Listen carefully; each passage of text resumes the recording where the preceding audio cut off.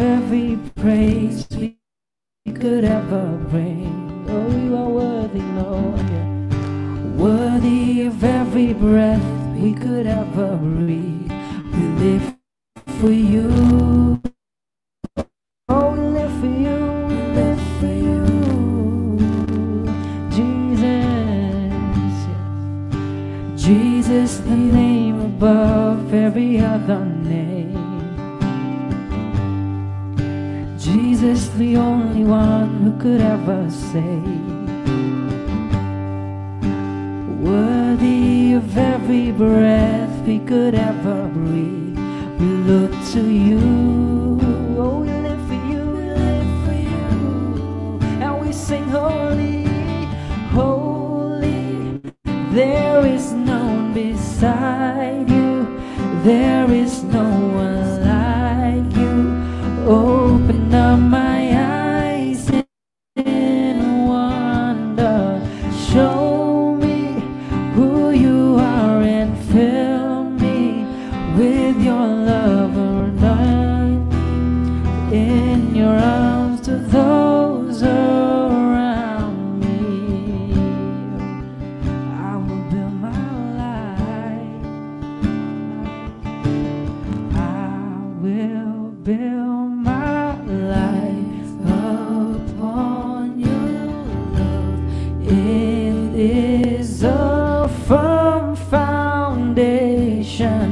I will put my trust in you alone, and I will not be shaken. I will build my life upon your love. It is a firm foundation. I will put my trust in you alone, and I will not be shaken. Holy, there is no one like you. There is none beside you. Open up your eyes and wonder. Show me who you are and fill me with your heart and lead me in your love to those around me. Oh, I will build my life. Oh, you're my firm foundation, Lord. I will build my life, and I will sing, I will sing, I will sing of your love. I will sing of your love forever. I will sing of your love forever. Oh, I will sing. तेरे प्यार को गीत में गाओ, तेरे प्यार को गीत में गाओ. Let's keep on singing that, because we could sing of his love, his everlasting love, his unending love. Oh, I could sing, oh, I could sing. तेरे प्यार को गीत में गाओ. Oh, Jesus. तेरे प्यार को गीत में गाओ. तेरे प्यार के गीत में गाओ. तेरे प्यार के गीत में गाओ.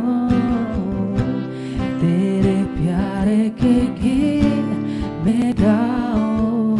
Let's sing. तेरे प्यार के गीत में गाओ.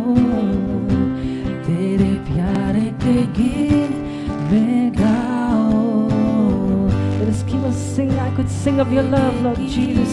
We could sing of your love, Lord. We could sing of your everlasting love. तेरे प्यार के गीत में गाओ. तेरे प्यार के गीत में गाओ.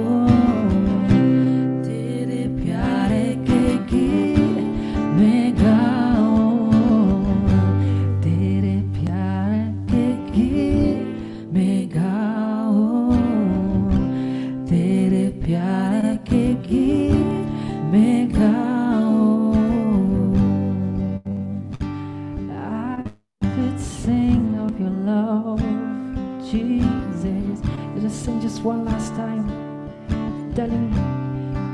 we're going to express our love, the unending love of Jesus to us.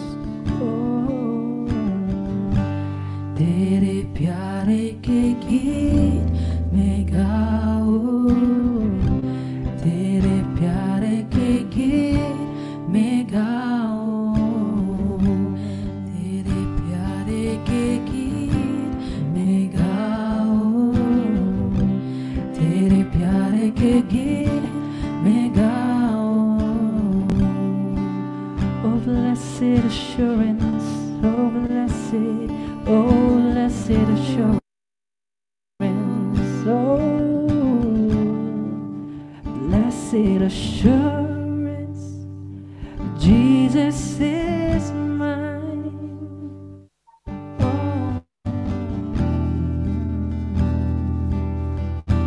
Oh Jesus, I want you to sing this in your own dialects. It could be in Kokborok, it could be in Hindi, it could be in English, it could be in Khasi, it could be in Assamese, whatever language you can. Let's just sing it. This is my story. This is my song, praising my Savior.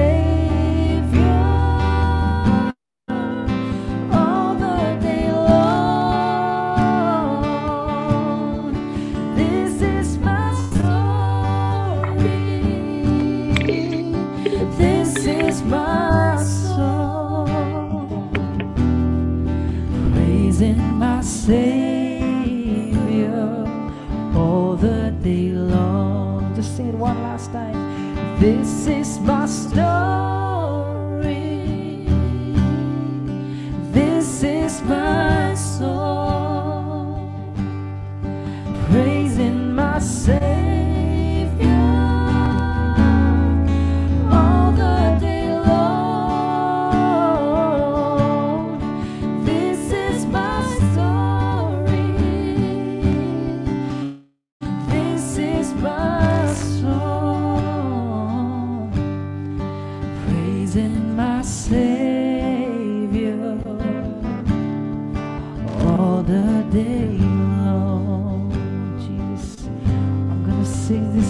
Story, this is my Savior. Just one last time, sing it and mean it with your heart. This is my story. This is my soul, praising my Savior all the day long.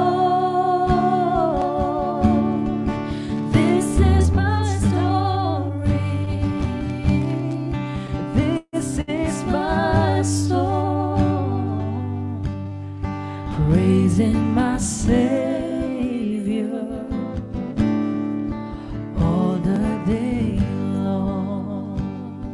Oh, praising my Savior all the day long.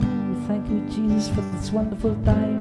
We give this entire time, this entire session into your loving hands, Lord. Prepare our hearts as we receive these amazing teachings, Lord Jesus. Prepare our hearts and we give our hearts to you, Lord Jesus. Thank you, Lord. Thank you, Lord. We ask all this in the mighty name of our Lord and Savior Jesus Christ.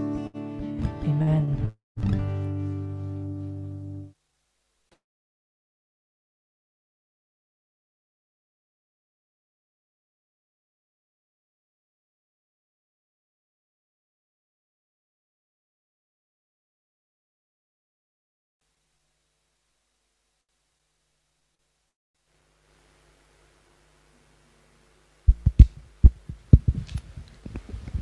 Thank you so much. So once again, good morning everyone and welcome back to third day of our STAIR conference. I hope you all have been stirred up. Amen. Well, as we all know, we have participants from different states. We also have new joinees who have just registered yesterday. We welcome you all as well.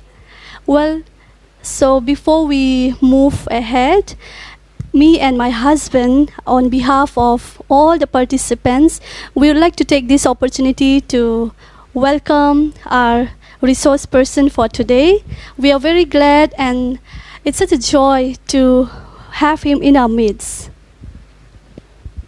Let's all welcome Pastor Shan Kikon, all the way from Kohima, Nagaland. Pastor Shan, we welcome you. Thank you so much for taking time to be with us this morning. And yes, we are so overjoyed with your acceptance and your response. Okay, let me briefly introduce Pastor Shan. Okay, Pastor Shan is the lead pastor of Faith Harvest Church, Kohima. Okay, you can go and check it online. Okay, it's a wonderful church. It's a very vibrant church, and I encourage you even to go and listen to some of his sermons. Right? Just yesterday, me and my wife, we have decided, I think we should do a series on End Time Survival Kit in one of his podcasts. Okay, so Pastor Shan is an amazing pastor, and he also has a heart for revival. Okay, and he carries a very fatherly heart, and there's so much for us to learn from this man of God. All right, and so why don't we all get ready at this moment, right, and get into that time of learning from him, receiving from him.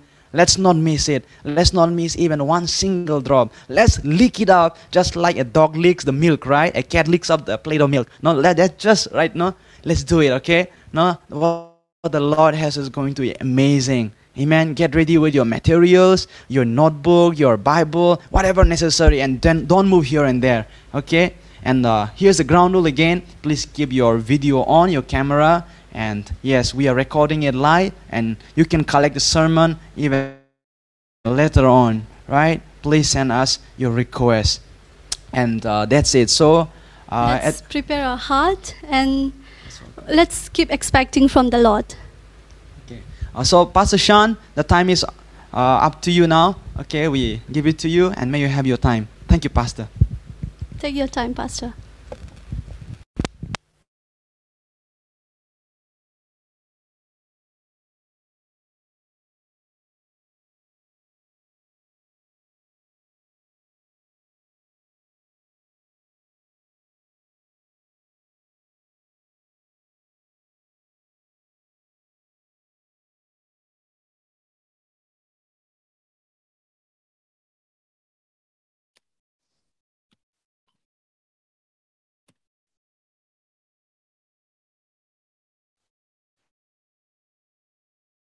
Okay, thank you, Monson and Mommy, for your warm and endearing introduction. It's such a joy for me to be here with you on this platform. I think this is the first time I'll be speaking to a group of people that are predominantly from Tripura, so it's a great joy for me. Of all the states in the Northeast, I think Tripura is the only state that I have not been to. I've been to Assam, I've been to Arunachal, Manipur, Mizoram, and Meghalaya also to preach the word. I've been to Sikkim, I've been to the West Bengal, Siliguri area. So almost every state I've covered except Tripura. So even if it's just on the online platform, I will take this as a privilege to really believe that I am inside Tripura through your church, and it's a blessing and a joy for me to be here with you this morning. Just want to greet each and every one of you in the precious name of our Lord and Savior Jesus Christ. Also on behalf of the church, I want to greet every one of you. And as a church, we are really, really passionate about missions and about all the people groups in the Northeast. So it's a joy for us to be able to even connect with people from Tripura. So I just send greetings on behalf of the church to each and every one of you also. Okay, Monson has given me a topic for today, and it's called character and charisma. So I'll try to bring out some truths about charisma and character from the Word of God, but I would like to approach it from a slightly different angle in bringing a holistic picture of Christian journey. for an average believer into the mix of how we understand charisma and character. And I believe that as you listen to this, it will also help you answer questions in your own life regarding questions you may have about Christianity, questions that you may have had about things that you have seen in people's life, things that you have seen in churches, in movements, and it will really help you to gain an overall mature understanding of the overall Christian experience. Before I start, I just want to ask you certain questions, questions that I also had in my own journey with God, questions that I had in my own prayer time with God that really bothered me, that caused me to, ask God questions, ask questions from people about certain things that I saw in Christianity. One of those questions was this: have you ever seen someone who's gloriously saved, powerfully touched by God, and then they begin a journey with God, experiencing the blessing of God? They begin to go to church regularly. They even begin to speak in tongues. They begin to be used by God, and they seem to be very strong in the walk with God. And then one day, some tragedy strikes, some problem happens in the family, or maybe there's a sickness, there's a death, they experience some crisis. And then suddenly the love for God grows cold. They stop coming to church, and soon they're out of church and they're out of fellowship. Okay, I see a lot of that in the body of Christ, whether it's in Christian cultures like Nagaland or in places where Christians are relatively new, joining in from other religions. I see a lot of that. And this also includes ministries, ministries that seem to continually experience success. They were at the forefront of revival in the beginning. And it seems like after they have fulfilled the vision and the dream, they seem to lose the vitality, the motivation, and they're just now maintaining the routines of Christianity without having the fire, without having the energy and the focus.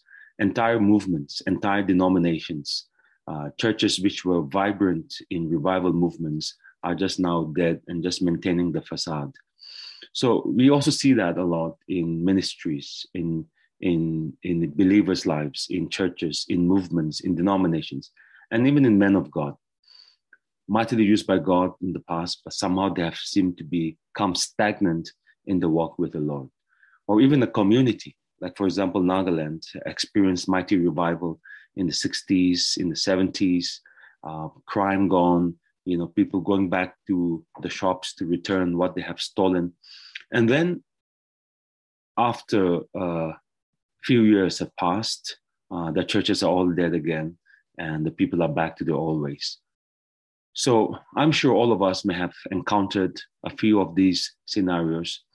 And as a young believer, when I was starting out, these were really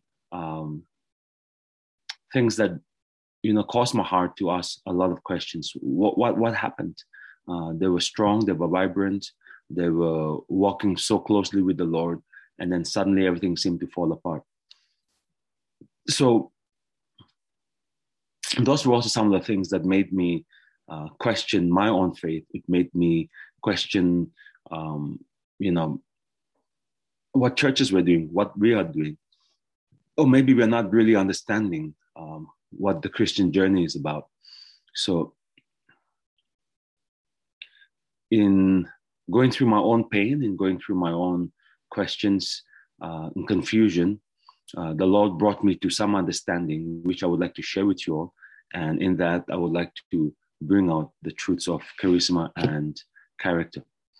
Okay, the first thing that I realized, and of course, I'm sure all of you realize, is that there is nothing constant in life.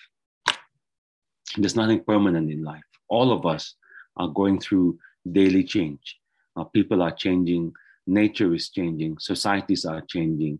The universe is always in a continuous process of change, whether it's gradual or whether it is happening speedily. And in fact, the only constancy that we see in life is change itself. We don't see anything constant. The only constant thing that we see is that there's always change. Mountains are growing taller. Trees are growing older. Houses are decaying every day. Societies are changing. Even in America, we can see what was once a very spiritual, godly nation is over the years deteriorated to become a very liberal and a godless society. So in the same way, our spiritual lives are also always in a constant process of change. And that's something that we have to take our own personal responsibility over. Our spiritual lives are always in a process of change. That means we can be decaying, we can be getting familiar with God and getting stagnant, or we can be in a process of continuous change and renewal, regeneration, dynamism. And it all depends on our walk with the Lord on a daily basis. And that's why we see in Philippians chapter 3, verse 13. I'm just going to mention now the scripture portions. You can take a note of that. I'm just going to paraphrase and quote it myself. If I have time, I'll just go to it. In Philippians 3, verse 13, Paul says, I do not count myself to have apprehended, but one thing I do, forgetting those things which are behind and reaching forward to those things which are ahead. Reaching forward to those things which are ahead. Written by a man who has planted several churches at that time, has had marvelous encounters with God, has had a revelation of grace, the new covenant, righteousness. And with all those experiences and the wealth of that revelation and wisdom from God, he continuously has that attitude that he has to keep on reaching forward for whatever God has prepared for him. And I think that this is a wonderful attitude for us to gain as Christians, and also the wisdom to be able to understand what Christianity is. Because Paul says here that we must continually go forward. There's a constant need to change, to progress, to keep on walking with the Lord. Okay, and so when we look at character, when we look at charisma, that underlying wisdom is so important to be able to approach the subject of character and charisma.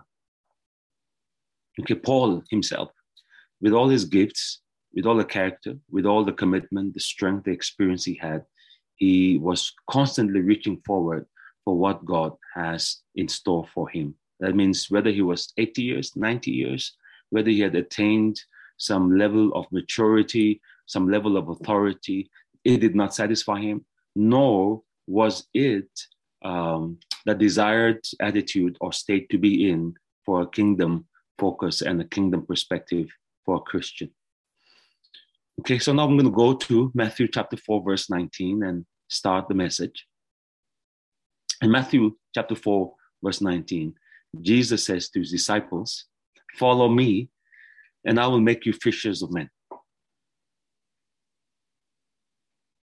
Okay, follow me and I will make you fishers of men. So here I think we can sum up in a very brief manner what Christianity is. Our part is to follow Jesus. His part is to make us. And if you will simply understand these two emphasis, one is from God's side and one is from our side, I believe we'll be able to have a wise understanding of Christianity so that all these questions we have had about people, churches, movements, we will be able to place it in the right perspective and not stumble ourselves. Now, when someone comes and asks you, follow me, it speaks of two things. Where are we going to go? And how are we going to get there? If your friend comes and tells you, hey, follow me, the first thing that comes to your mind is, where are we going? The second thing is, how are we going to get there? Are we going to walk? Are we going to take a taxi? Are we going to take a bus? So the first thing it talks about is a destination.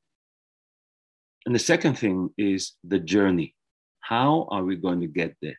What route are we going to take? So when Jesus comes to his disciples and says, follow me, and I will make you, I believe the first thing that I could understand from that is that the destination and the journey is implied. Follow me there's a destination that Jesus has for you and me. And that destination we know is heaven. That destination is not success. That destination is not to be blessed.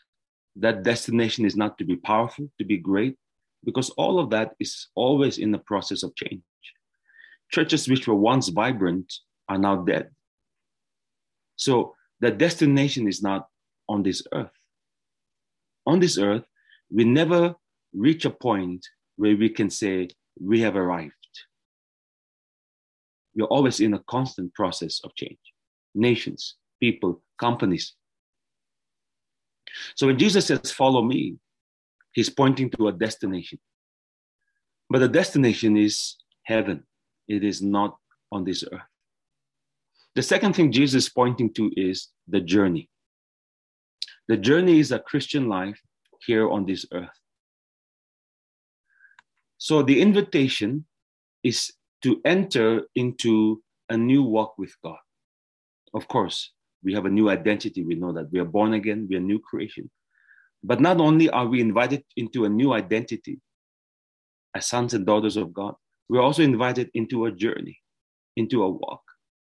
Now, this is one thing that I've seen that many young believers lack the understanding of, because maybe we have taught our teachers, all of us, a lot about identity and blessings and privilege.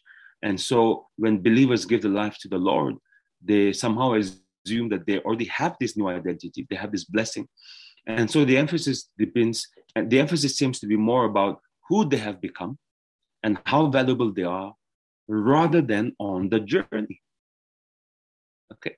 Now, even the identity you have, the blessings you have, all of that, the power of it, the experience of it, the application of it, it will not manifest, it will not be enjoyed unless you realize that Christianity is a journey with God. Jesus invites you into a journey to walk with Jesus, to grow with him, to learn from him, to mature from him. And in the process, you become someone, you develop character. In the process, you use a charisma. In the process, there are places for you to go, there are things for you to do. Okay? So our journey begins when we meet Jesus Christ, accept him as the Lord and Savior, and receive the gift of salvation, the gift of the new birth. And our journey ends when we get to heaven. So on this earth, the destination never ends.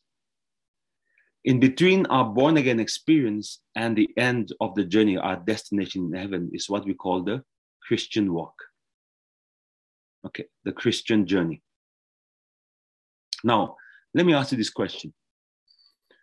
Which is more important to you or for the believer? The journey or the destination? Which do you think is more important? It's important to clarify in your focus, in your thinking. Which is more important? Is the journey more important, or is the destination more important? Both. Okay. Someone has said both. Someone may be thinking journey. Some people may be thinking destination. Okay, I want to submit to you that now, since you are a believer and you are born again, the Bible says, if you believe, you have eternal life. The Bible says, the moment you give your life to Jesus Christ, you can have the assurance of salvation. So if you are a genuine believer, the destination is something that's already guaranteed to you in the blood of Jesus, in your faith in Jesus Christ, in the grace of God. Because salvation is not something we earn through our good works, through a lifetime of faithfulness, a lifetime of obedience. It is by our faith in God. So if you are a genuine born-again believer, the destination is already guaranteed. The destination is already, in a sense, reached. However, the journey is not guaranteed. So for the believer who is born again, I want to present to you this thought.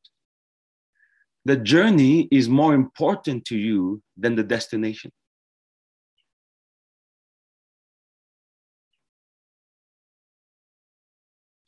If the destination was more important to God than your journey on this earth, then even if somebody were to come and kill you right now, it would not be a loss.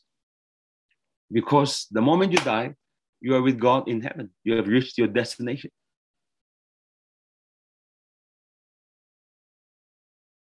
If the destination was more important. However, you are still here on the earth after you accepted Jesus Christ. You are still here on the earth. God has left you in your own state, in your own family, in your own circumstance, wherein you got born again. Why? And yes, with all the crisis and the problems and the sorrow and the pain that we go through, God has still left us here on the earth. Why? Because there is a journey that God has planned for us on this earth. And in that journey, there are things for you and me to do, a person to become, wisdom to have, maturity to develop into, people to bless, people to save, places to go, people to influence. See, the destination is a done deal. It is settled in the blood of Jesus Christ. We cannot work to get to heaven. However, the fulfilling of your calling, your journey with God, your walk of faith is not guaranteed. Because here, there is personal responsibility involved. Here, there's a life of holiness involved. Here, there is a life of faith that is involved. All right? However, if I look back in my own church experience, and I look back in the traditional religious environments, it seems to me, I may be wrong, but it seems to me that Christians are more interested in the destination than in the journey. Christians are more focused on the destination than in the journey. So they put more of their spiritual emphasis, their prayer life, their zeal, their focus on the destination rather than the journey. So it produces faulty thinking, false expectations, and disillusionments. For example, let me just give this simple example. I was sitting with the deacon of a church, and he asked me, what do? I said, well, I'm a pastor in a church. So he told me, oh yeah, I'm also a deacon. And you know what? I work very hard. We have to do good works because only by our good works, we'll go to heaven. So just put his statement into context. He's an influential person in his community. He obviously has means, resources. He's mature. He's a deacon in the church, a leader. But all his spiritual focus, his mindset, his vision is, my good works are for the purpose of going to heaven. So his focus is not missions. His focus is not, loving the poor, loving the lost. His focus is, I have to get to heaven. But heaven is already guaranteed if you're born again. So you are focusing on something you already have. Okay. I've seen Christians, every time they pray, revival meetings, church, prayer house, prayer and fasting, they're always praying, Lord, don't forget me. Take me to heaven, Lord. Take me to heaven, Lord. Take me to heaven. So again, because of the lack of good teaching and the lack of assurance of salvation, the focus is heaven, heaven, heaven. So rather than focusing on how can I successfully finish my journey and leave a legacy of a faith life on the earth, The focus is always on earning my salvation and going to heaven, which is already guaranteed. Other examples. On a day-to-day basis, Christians don't want to obey God, but we want to go to heaven. The daily life of submitting your will to God, sacrificing the desires of your flesh. I think it was Sundar Singh or another author, I don't remember exactly right now. People say, I'm ready to die for Jesus. I'm ready to be a martyr for Jesus. Some people would even say, well, it must be very hard to die for your faith. And this particular man of God said, dying for Jesus is easy. Living for him every day is the hard part. So if Christians are always focused on going to heaven, but they don't live on a day-to-day basis in obedience, it means that we are more focused on the destination rather than on the journey. Again, parents come to church and they say, oh, my son has reached 16 years old. My son is now 17 years old. It's time for him to be baptized. So the son has never been to church. They don't come to discipleship. They don't come to teaching. But they just want baptism because the thinking is, if my son or if I'm not baptized, I will not go to heaven. So get baptized, but daily discipleship, daily process of growth is not in the focus. Okay. Or let's talk about how Christians, they want quick results. Husband and wife will come for counseling and they say, Pastor, please pray for us. Pray for our marriage, that it will be a good marriage. We're having problems in our marriage, Pastor. So please pray that all the problems will go away. All the difficulty will go away. Pastor, if you pray, God will answer your prayer. And we tell those people, hey, we are having a seminar next week for marriage. Can you come to the seminar? Pastor, no time for seminar. Pastor, no time for teachings. We just want quick miracle. Have you ever experienced that in your own life or with people? You see, when believers just want quick miracle, quick result, without understanding that a blessed marriage is a process. It's a process. Every day, there's a process of change.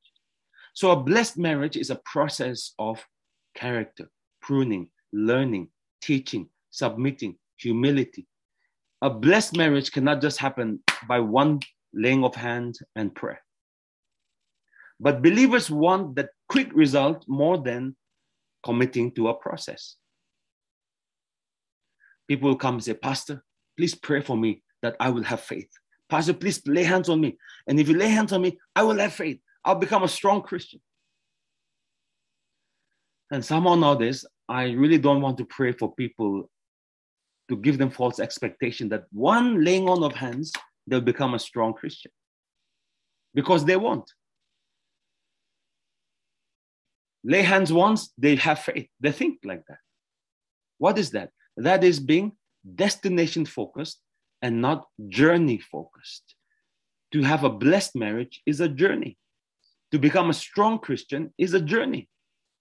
But Christians want miracle, quick fix. You know, the millennium generation, we press a button, we want the fast food to come to us. KFC, McDonald's, immediately. So we want faith immediately. We want the miracle immediately. Pastor, I want to be a millionaire. I want to be a successful man. Okay, here's what you need to do. You need to study.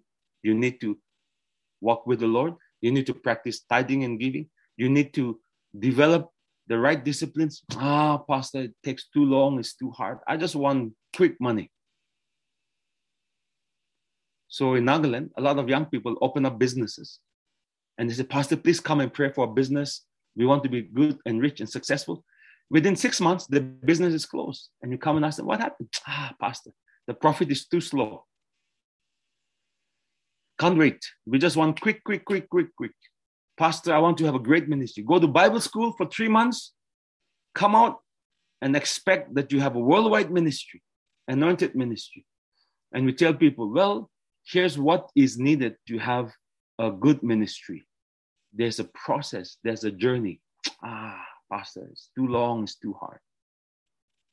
We invite people for discipleship class. We invite people for seminars. Very few people will come. You invite people for revival meeting, miracle meeting. Church is full. What's the problem? The problem is Christians are destination focused and not journey minded. And that is why they experience heartbreak, discouragement, disappointment. That's why they give up too easily. Because we want to get to our destination so fast without realizing that for the Christian, there is no destination on this earth. Our destination is follow me. Every day, follow Jesus. Every year, follow Jesus. Every decade, follow Jesus. When you are 60 years old, 70 years old, 80 years old, there's no retirement. See, pastors retire. Reverends retire in denominations. Well, who started the retirement policy? Was it God? Caleb was climbing the mountain when he was 85 years old and killing his enemies. Now this pastor say, oh, I'm already 60 years old. I'm already old. See, for the believer, there is no retirement. You always continue walking with God, new assignments, new places, new things to do. So why are Christians destination-minded and not journey-minded? It's because we want shortcuts too quick. We pray, we ask some evangelists to pray, and then we expect immediate results rather than learning God's principles, learning faith, learning discipleship, and walking in a journey with God. We want the destination, the blessed life, the blessed marriage, but we do not want to go on the journey. You see, in everything in life, whether it's even in the secular world, gold medal doesn't come immediately. I mean, this our dear Manipuri lady who won the silver medal. I mean, she trained for over 5 years, every day. But that's the part I just want quick result because somehow, there's nothing wrong with miracles. There's nothing wrong with signs and wonders. There's nothing wrong with power. But in the charismatic church, because we emphasize so much power, healing, miracle, come to church, get your miracle, get your breakthrough. We have released a false expectation to the charismatic believers that just one prayer, one event, one prayer and fasting, all your problems will vanish. And the problem is that kind of thinking. Jesus said, follow me. Not a revival, not a church, not some breakthrough revival meeting. Follow me. Journey with me every day. Every day, get on this bus with me and let's drive. So Jesus' focus for us is be journey-minded. Journey-minded, journey-focused. So success, a great marriage, prosperity, testimony, a great ministry, a blessed life, a strong faith is all part of the process of the journey. All part of the journey. In fact, everything you will experience in Christianity is part of the journey. It is not a destination. See, there was a time I thought, when I get filled with the Holy Spirit and I speak in tongues, that's it. Nothing greater than that. So I got filled with the Spirit. I spoke in tongues. But then after that, I realized, what is next? After I speak in tongues, after I have that wonderful experience rolling on the floor, filled with the power of God, I still have the next day to walk with God. So I thought maybe the ultimate, maybe I start prophesying. Maybe the ultimate is when the power of God comes and fills me to overflow. So I chased those experiences. I chased those events. But I realized even after the event, the next day in the morning, you still have to get up and walk with God for the new day. There was a time I thought when I achieve a certain type of success, I speak to 1,000 people. I speak to 10,000 people.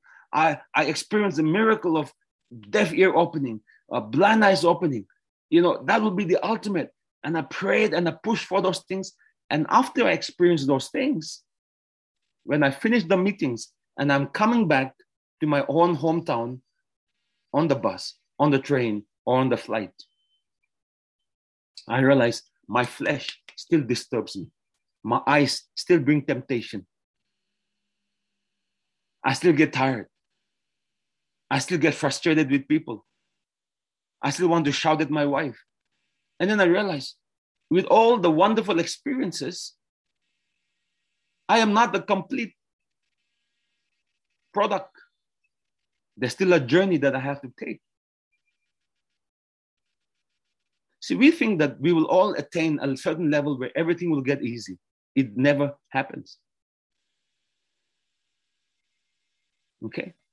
See, all of these things, the power, the anointing, our experiences, knowledge, prosperity, the anointing, they're all part of the journey. They are not the journey. Do you get it? They are part of the journey. The anointing is part of the journey. The charisma, the gift that God gives you, it is part of the journey. Let's talk a little bit what charisma means from the word charisma. Okay, charisma is the Greek word which means gift, and the word charis is there, so it's a grace gift. It comes freely. So the singular is charisma, the plural is charismata. In 1 Corinthians chapter 12, Paul talks about the gifts of the Holy Spirit, the charismata of the Holy Spirit. That means these are all grace gifts given freely. But not only is charisma defined as a gift that comes from God to an individual, but charisma puts something in us. It could be a leadership ability. It could be an anointing. It could be authority. It could be like a worship leader worshiping. And it's not only the gift of singing, but there's something in you that is divine. There's something in you that gives you ability. There's something in you that gives you authority. There's something in you that sets you apart from others. Okay, there's something in you that appeals to people, that causes people to be attracted to you, that pulls people towards you, to make them confident towards you. That is like a magnet that draws people to you and causes people to be confident in you as a leader or as a believer, as a brother. Okay, that is called charisma. Charisma is not personality. I'm talking about the biblical way to look at it. In the world, in the secular world, someone who's very well-dressed, has good manners, has, a wonderful presence on stage, we call that charisma. But in the spirit, that would not be defined as charisma itself. Charisma is a gift, but more importantly than just a gift from the Holy Spirit and from God, it is a certain blessing, a certain grace that is upon you that sets you apart. Maybe when you speak, there's a spark in people's lives. When you're on stage, it gives confidence to people. There's something that draws people to you.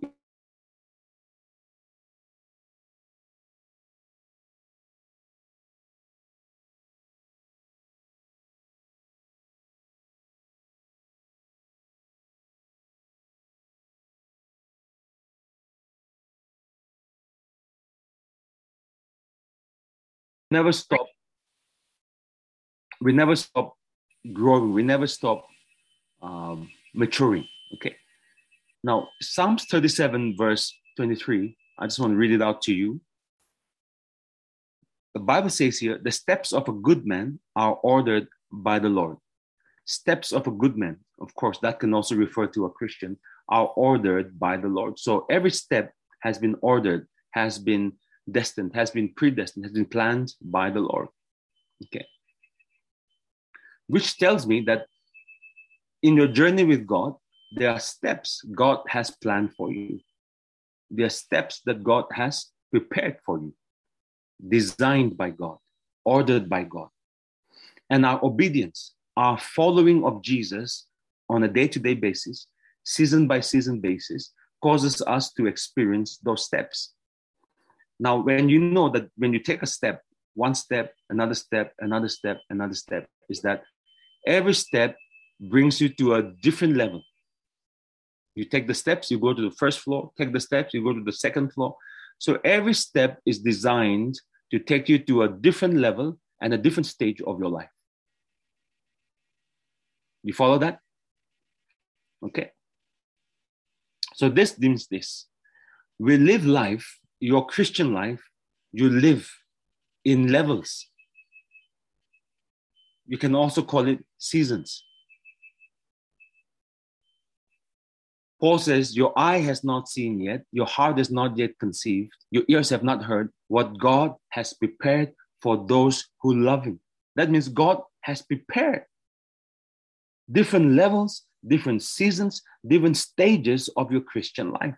It is not going to be always the same as what you are experiencing today. Your wisdom is going to grow. Your character is going to grow. Your liberty is going to increase. You're going to become more victorious, stronger. You're not always going to be in this level. When you follow Jesus Christ, you will never be the same. So the same person that was there last year, you're not the same. See, the mistake we make in Christianity is we judge people by what we saw them 2 years back, and they are the same. But if they have been walking with God, they're not the same. They have changed. They're constantly in a process of transformation. Even biologically, it's proven that your body changes cells every 2 years. And of course, as you grow older, more. But the same person you saw me 2 years back, even the body is not the same because every cell has changed. All right. So you're not going to be in the same level where you are. Right now, you may be thinking, well, I'm confused. I'm weak. I have addictions. I'm not a man of character. Don't worry about it. Just focus on the journey, following God. And when you do that, God will bring you. Christianity is lived in levels and stages. So every one of you is in a different level, in a different stage of your life. And every step that you take advances you to a new level. When you follow Jesus, it's always bringing you to a different level. What is important to go from level to level is knowledge. In Hosea chapter 4, verse 6, God says, my people are destroyed for lack of knowledge. My people are destroyed for the lack of knowledge. Not the lack of power, the lack of knowledge.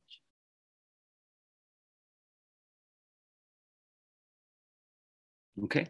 Not the lack of money, the lack of knowledge.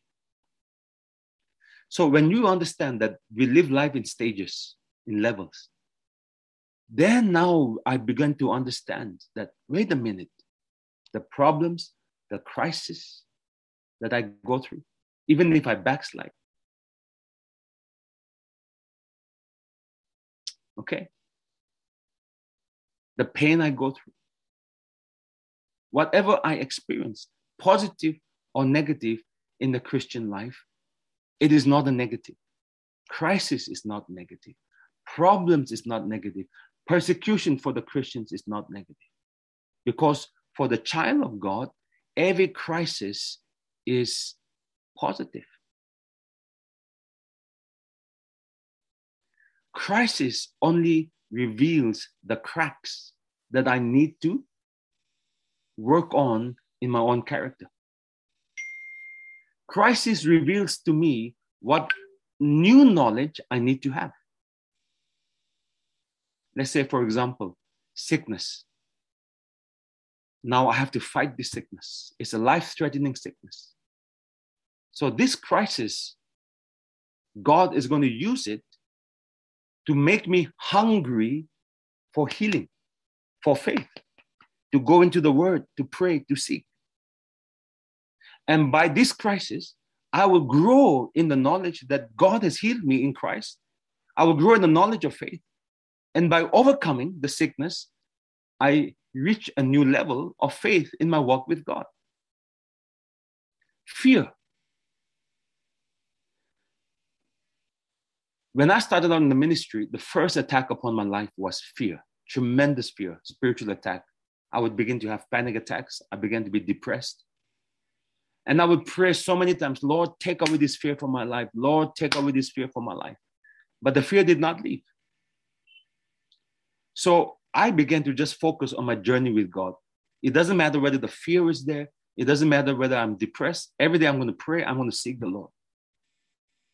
So in my journey with God, as I grew to the knowledge and understanding of His grace and His love, and I grew in the understanding of His Father heart towards me and how valuable I am, slowly the insecurities left me, the fears left me, and I entered into greater peace, into greater stability.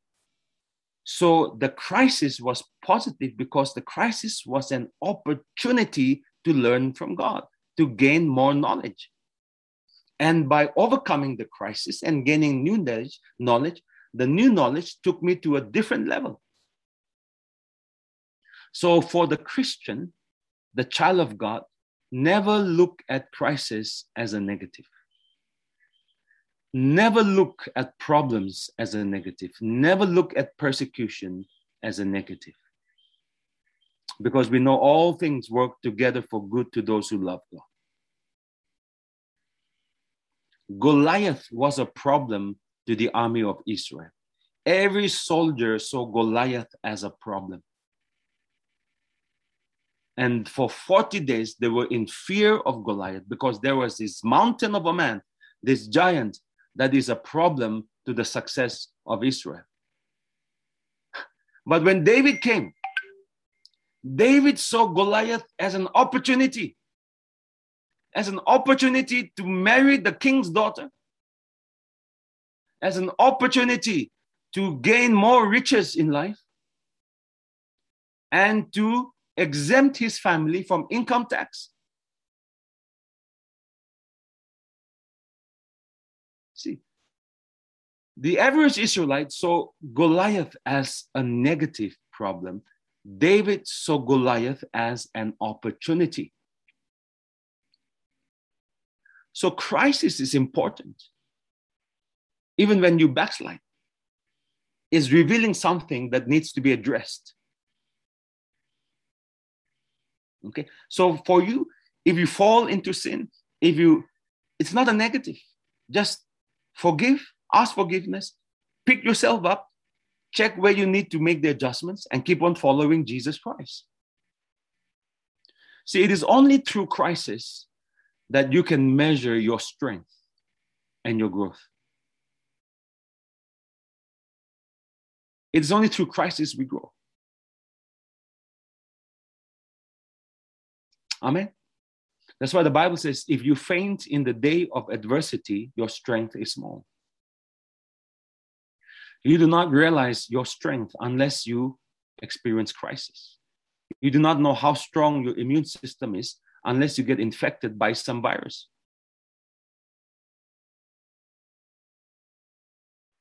So for the Christian, Christ is always in the middle of every crisis. Okay, so we live life in stages, we arrive in levels. Each step takes us to a new level of knowledge. Husband and wife always fighting. About to divorce, they come to the pastor. The pastor says, you need knowledge of how to have godly marriage. So husband and wife go and study. They study. They come to seminar, they get counseling, how to be a good husband, how to be a good wife. Humble yourself. And as they keep on gaining new knowledge and applying it in their life, their marriage prospers. Their marriage becomes healthy. The marriage becomes so blessed that other couples come and ask them, can you come and share with us about how to have a godly marriage? Can you come and be a resource person? So this couple about to divorce, having crisis, are now teaching people how to have godly marriage. How? The crisis revealed the cracks. As they repaired the cracks, God increased the level and the influence. Amen. Hallelujah. So knowledge is so important, whether it's charisma or character that we will be walking in. Knowledge is so important because knowledge is authority. Knowledge takes you from level to level. Every level in Christianity is about knowledge. Now, that knowledge must become revelation. When it becomes revelation, it takes you to a new level. Whether it's of the gifts of the Holy Spirit. I remember in the beginning of my walk with the Lord that God would use me in healing, God would use me in prophecy, but it was at a low level, a very basic level. So that was the charisma of the Holy Spirit functioning through my life. However, as I grew in knowledge of His love, knowledge of His grace, knowledge of the gifts, knowledge of God, when I had more revelation about how the Holy Spirit operates, the charisma grew, the anointing grew. Okay? That's why the devil does not want you to read the Bible. Have you ever been challenged not to read the Bible? Sometimes we just want to worship. Oh, worship. But reading the Bible, we don't want to read the Bible. It's boring to read the Bible. See, the devil doesn't want you to read the Bible. He doesn't mind you jumping, shouting, screaming, rolling on the floor.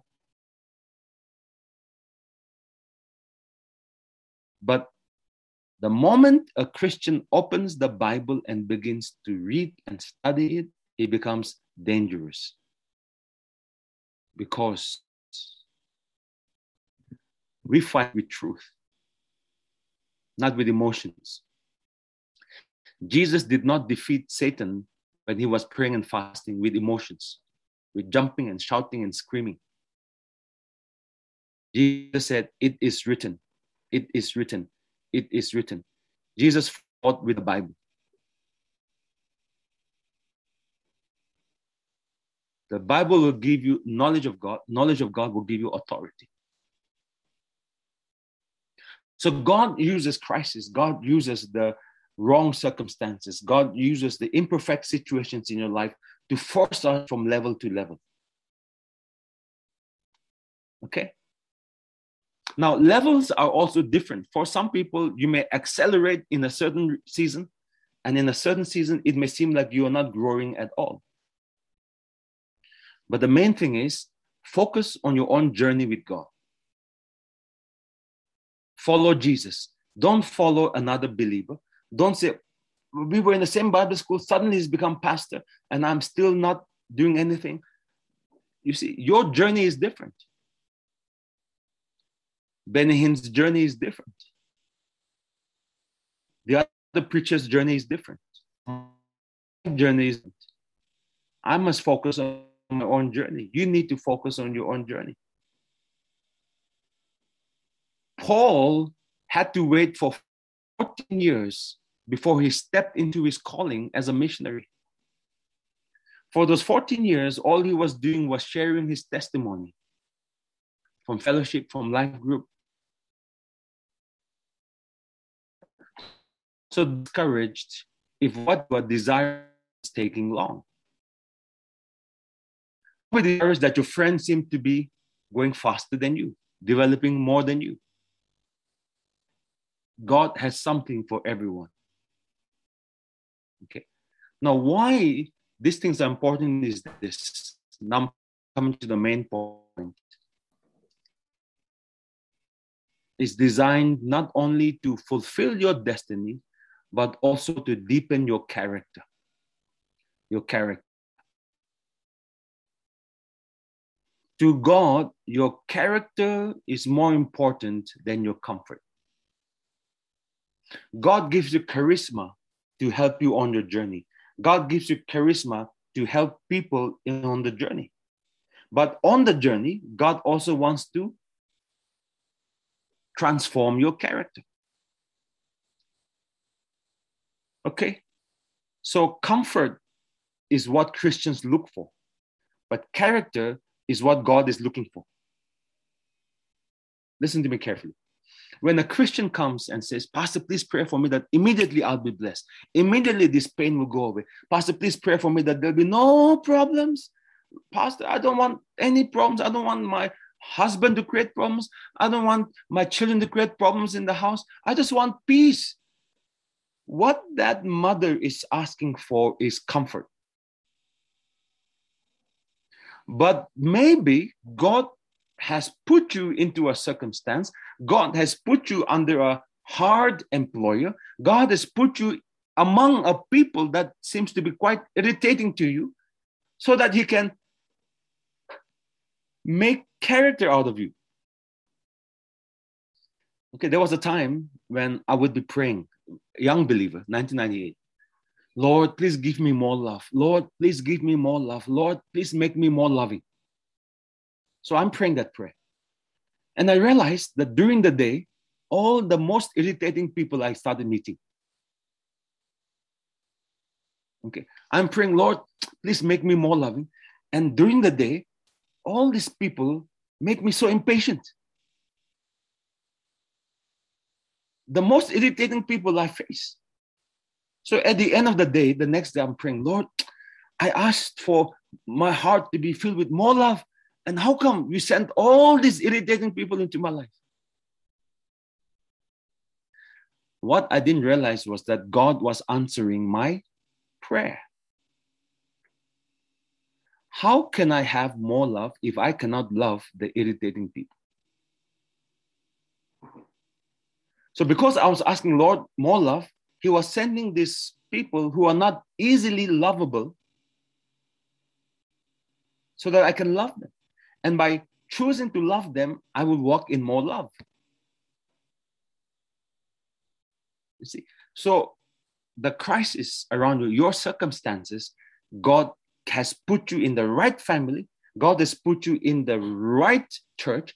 God has put you in the right circumstance to transform your character.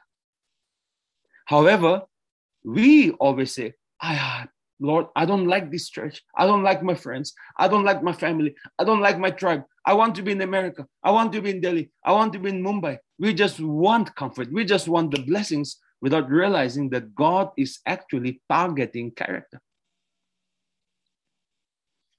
Comfort is temporary, but character is eternal. In fact, blessings are also temporary, whereas character is eternal. Okay? So let's talk about charisma and character. Again, the Greek word charisma means favor or gift. Favor or gift. So it's something that God gives to you. It's something that God puts into you. It's something that God releases upon you. Charisma looks like something. And it looks different on different people. I remember when I was in Bible school and we had a teacher in Bible school in Rema in America. His name was Doug Jones. And he would come up to the stage and he had such a charisma of teaching. Okay. He was not always dressed in the most fashionable, best way. He did not have always the best haircuts, the most fashionable. He was not a very good looking person. However, when he taught, he had such an attractive quality that everyone's heart, mind, and soul was so drawn to his teaching because he taught with such passion. He taught with such anointing. He taught with such zeal. When you open up the word will become alive. That everyone's favorite teacher and class was his class. That's what we mean by charisma in the Christian perspective. It's not always about, talking very good, having good presence on stage, having a good personality. No. Charisma, it's more than just a gift. It's a grace that you see upon a person. Okay. What is character? Character versus your moral qualities. Or to put it another way, character is who you really are when you're all by yourselves. A word that can describe character is integrity. Integrity means wholeness. Integrity means you are the same outside and you're the same inside. You're the same on the stage and you're the same at home.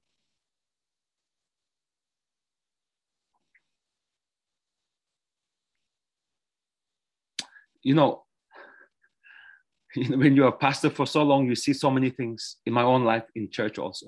Sometimes you see people when they come to church, events, on the stage, Lord, I'm hungry for you. Lord, I'm hungry for you. Lord, I want more of you. On the stage, everyone's like, that sister, she's so spiritual. Oh, that sister, she loves God so much. But when she go home, at home, she never say, Lord, I want you. At home, she's not passionate. At home, she's not emotional. On the stage, she can be. Even me as a pastor, I've done that. Why? Because we do those things to impress people.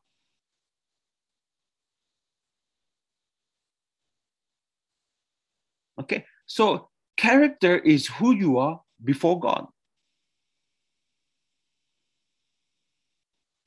Character is like a tea bag.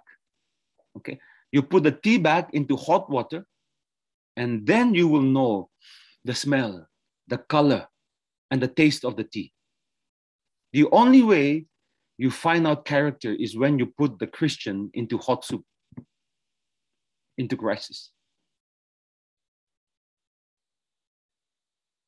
Okay, so character is not only about your personality. It is not about just your charisma. Character is a description of who you are as a Christian. Character is, I would say, Christ-likeness. When it begins to become a part of our lifestyle, our choices, our moral disposition of life. So charisma, let's differentiate the two. Charisma is something that God gives us. It's an endowment of God. Character is something that God produces from us, from within us.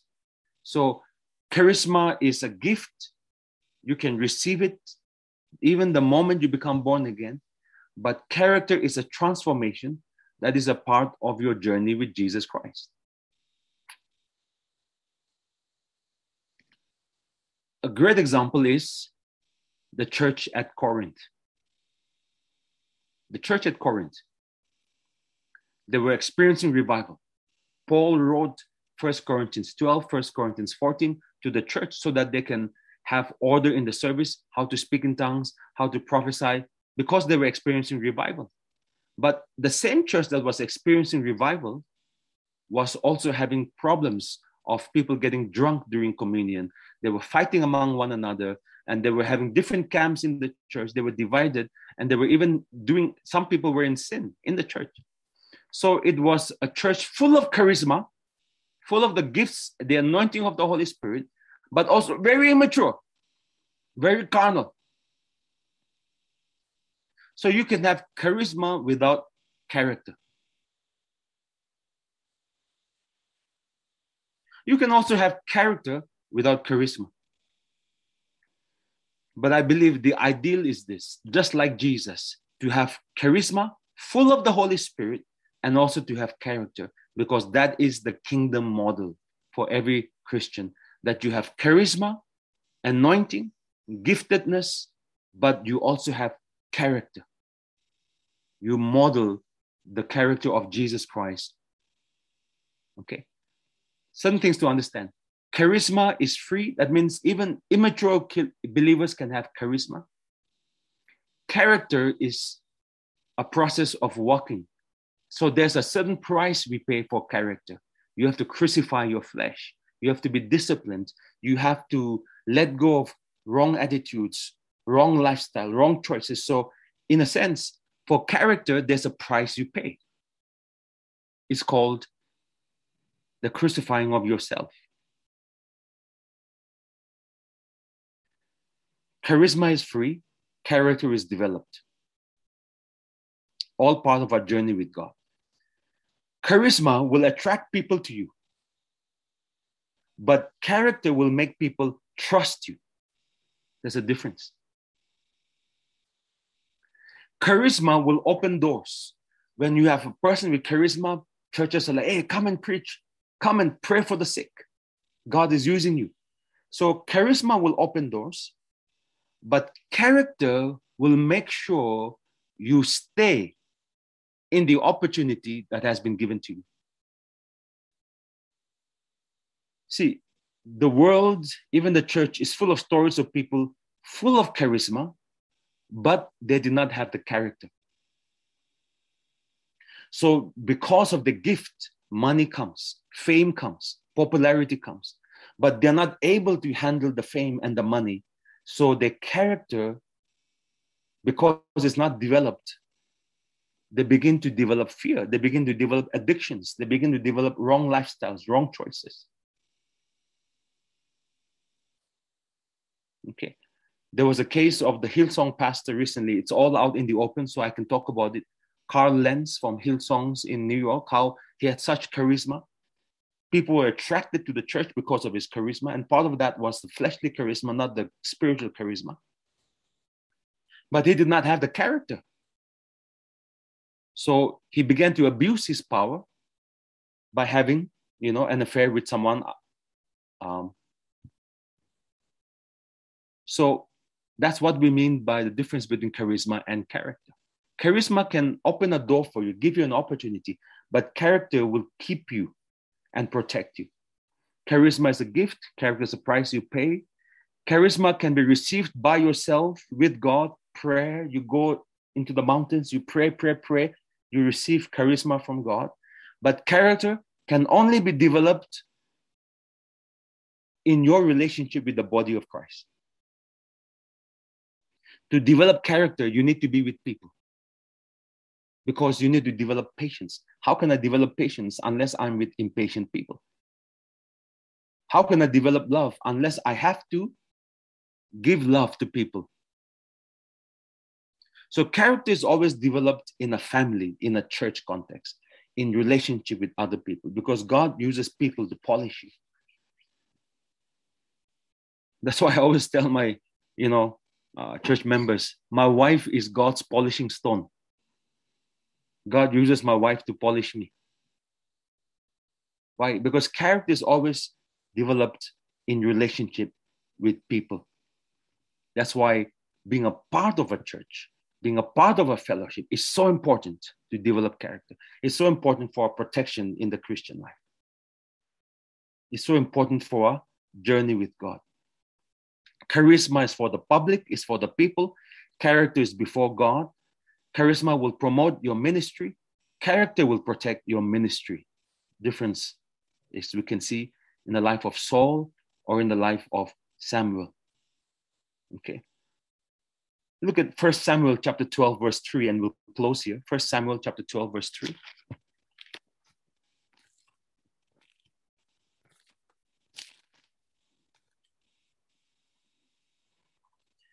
Here is the prophet Samuel speaking, and we know that Samuel was a person full of charisma, gifts, prophesying. He could hear from God at a young age. The Bible says not one word that he spoke fell to the ground. That means God brought every prophecy he spoke to pass. This is what he says at Saul's coronation.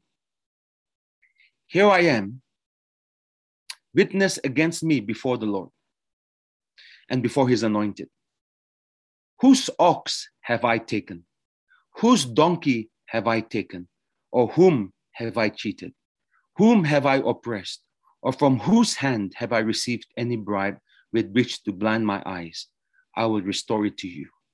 And they said, the Israelites, you have not cheated us or oppressed us, nor have you taken anything from any man's hands. Samuel was the most powerful man in Israel before King Saul.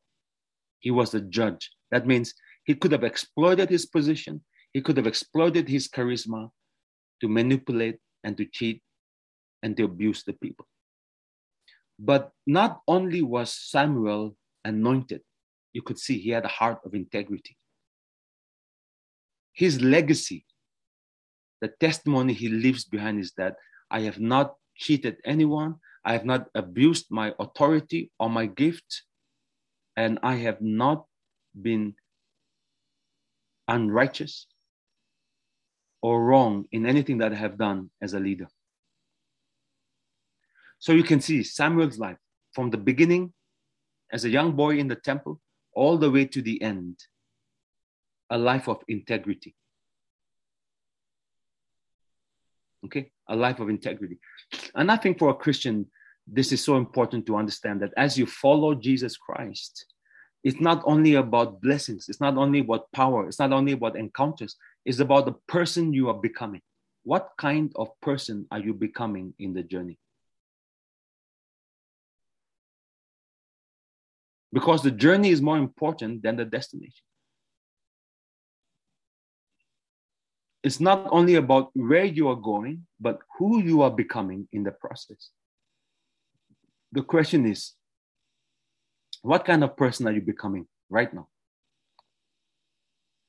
I'm not talking about your identity in Christ. Some people can identify, confess, I'm a believer, I'm a child of God, I'm a righteousness, but still be so rude, still be so full of impatience, so full of anger as a Christian. I'm talking about what are you transforming into as a believer, as a leader? Are you becoming a person full of greed or generosity? I've seen some people become more greedy after becoming Christian. Huh? I've seen some people become more judgmental after becoming Christian than before. Are you becoming a person full of bitterness or full of love? Are you becoming a flower or are you becoming a thorn? Are you becoming a septic tank or are you becoming a perfume bottle?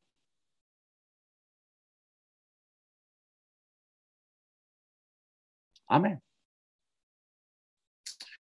Success in God is designed in such a way that you have to have character. Your journey with God is designed in such a way that character will be developed. If you follow Jesus daily, He will develop character out of you. And that's why our relationship with Him is more than just father and son. It's also between a potter and the clay. And that is a tough part because the potter is shaping you, making you do things you don't want to do, like submit to a harsh leader. Submit to a young leader. When I was in Bible school and I was part of the ushers group, the main usher captain, the leader, was 18 years old and I was 25 years old. And he was not even properly finished out of high school and I had finished my MBA. And I was like, how can I be submitting to someone 18 years old?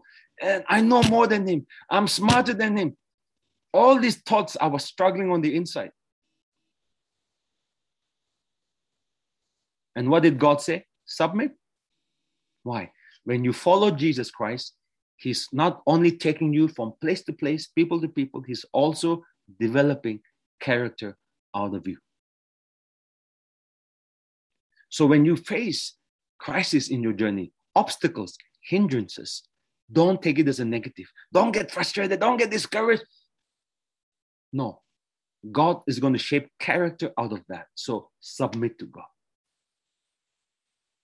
Remember, God commits more revelation, more charisma, more anointing to those who have character. God commits to faithfulness, not to giftedness. So you have charisma and you have character. Both are important. Charisma comes free. But when you use charisma with character, God will release more charisma upon you because he can trust you with more anointing, because more authority, more influence over people, more people to be a leader over, because he knows that you will not cheat them, you will not abuse them, just like Samuel. So your character is essential to your success. God will commit resources. God will commit influence. God will commit authority to those who walk in character, who allow God to transform their heart. So every time you face a crisis in your walk with the Lord, always first look within. Lord, what are you doing in me? When you face a leader who's tough towards you, when you face a hindrance, when you face even persecution, just look within. Lord, what are you doing with me? Is there anything you want me to change? Is there any attitude you want me to surrender?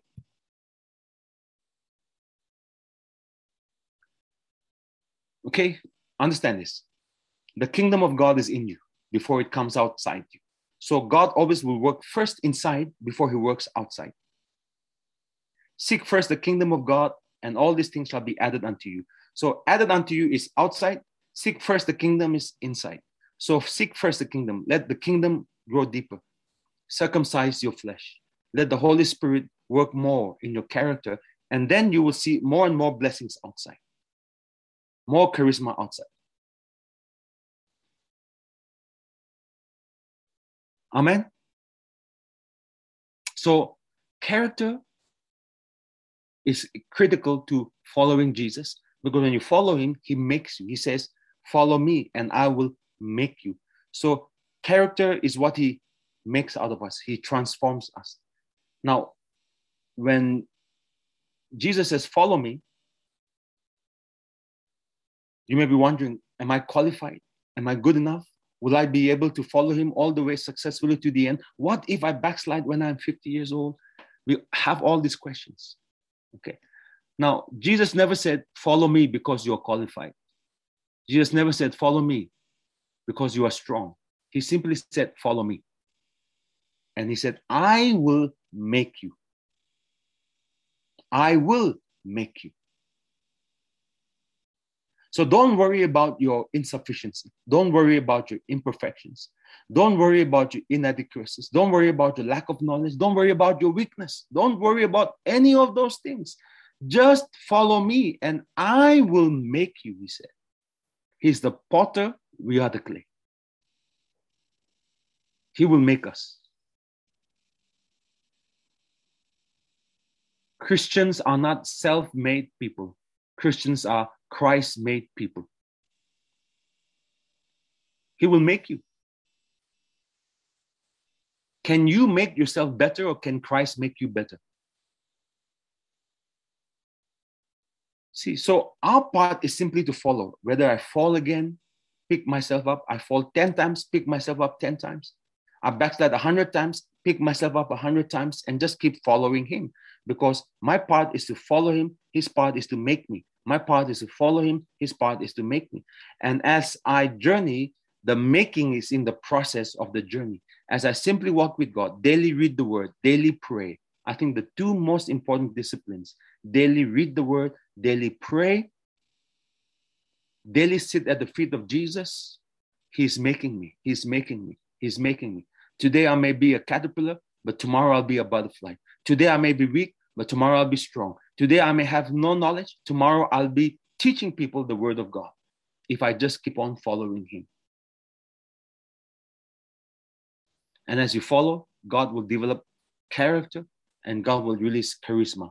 And that will help you and make you stronger in your journey. All right? Okay, that's all I have for today. It's already Thank you so much for being patient, Monson and Mommy. Sorry for taking an extra 8 minutes. I hope you all are blessed.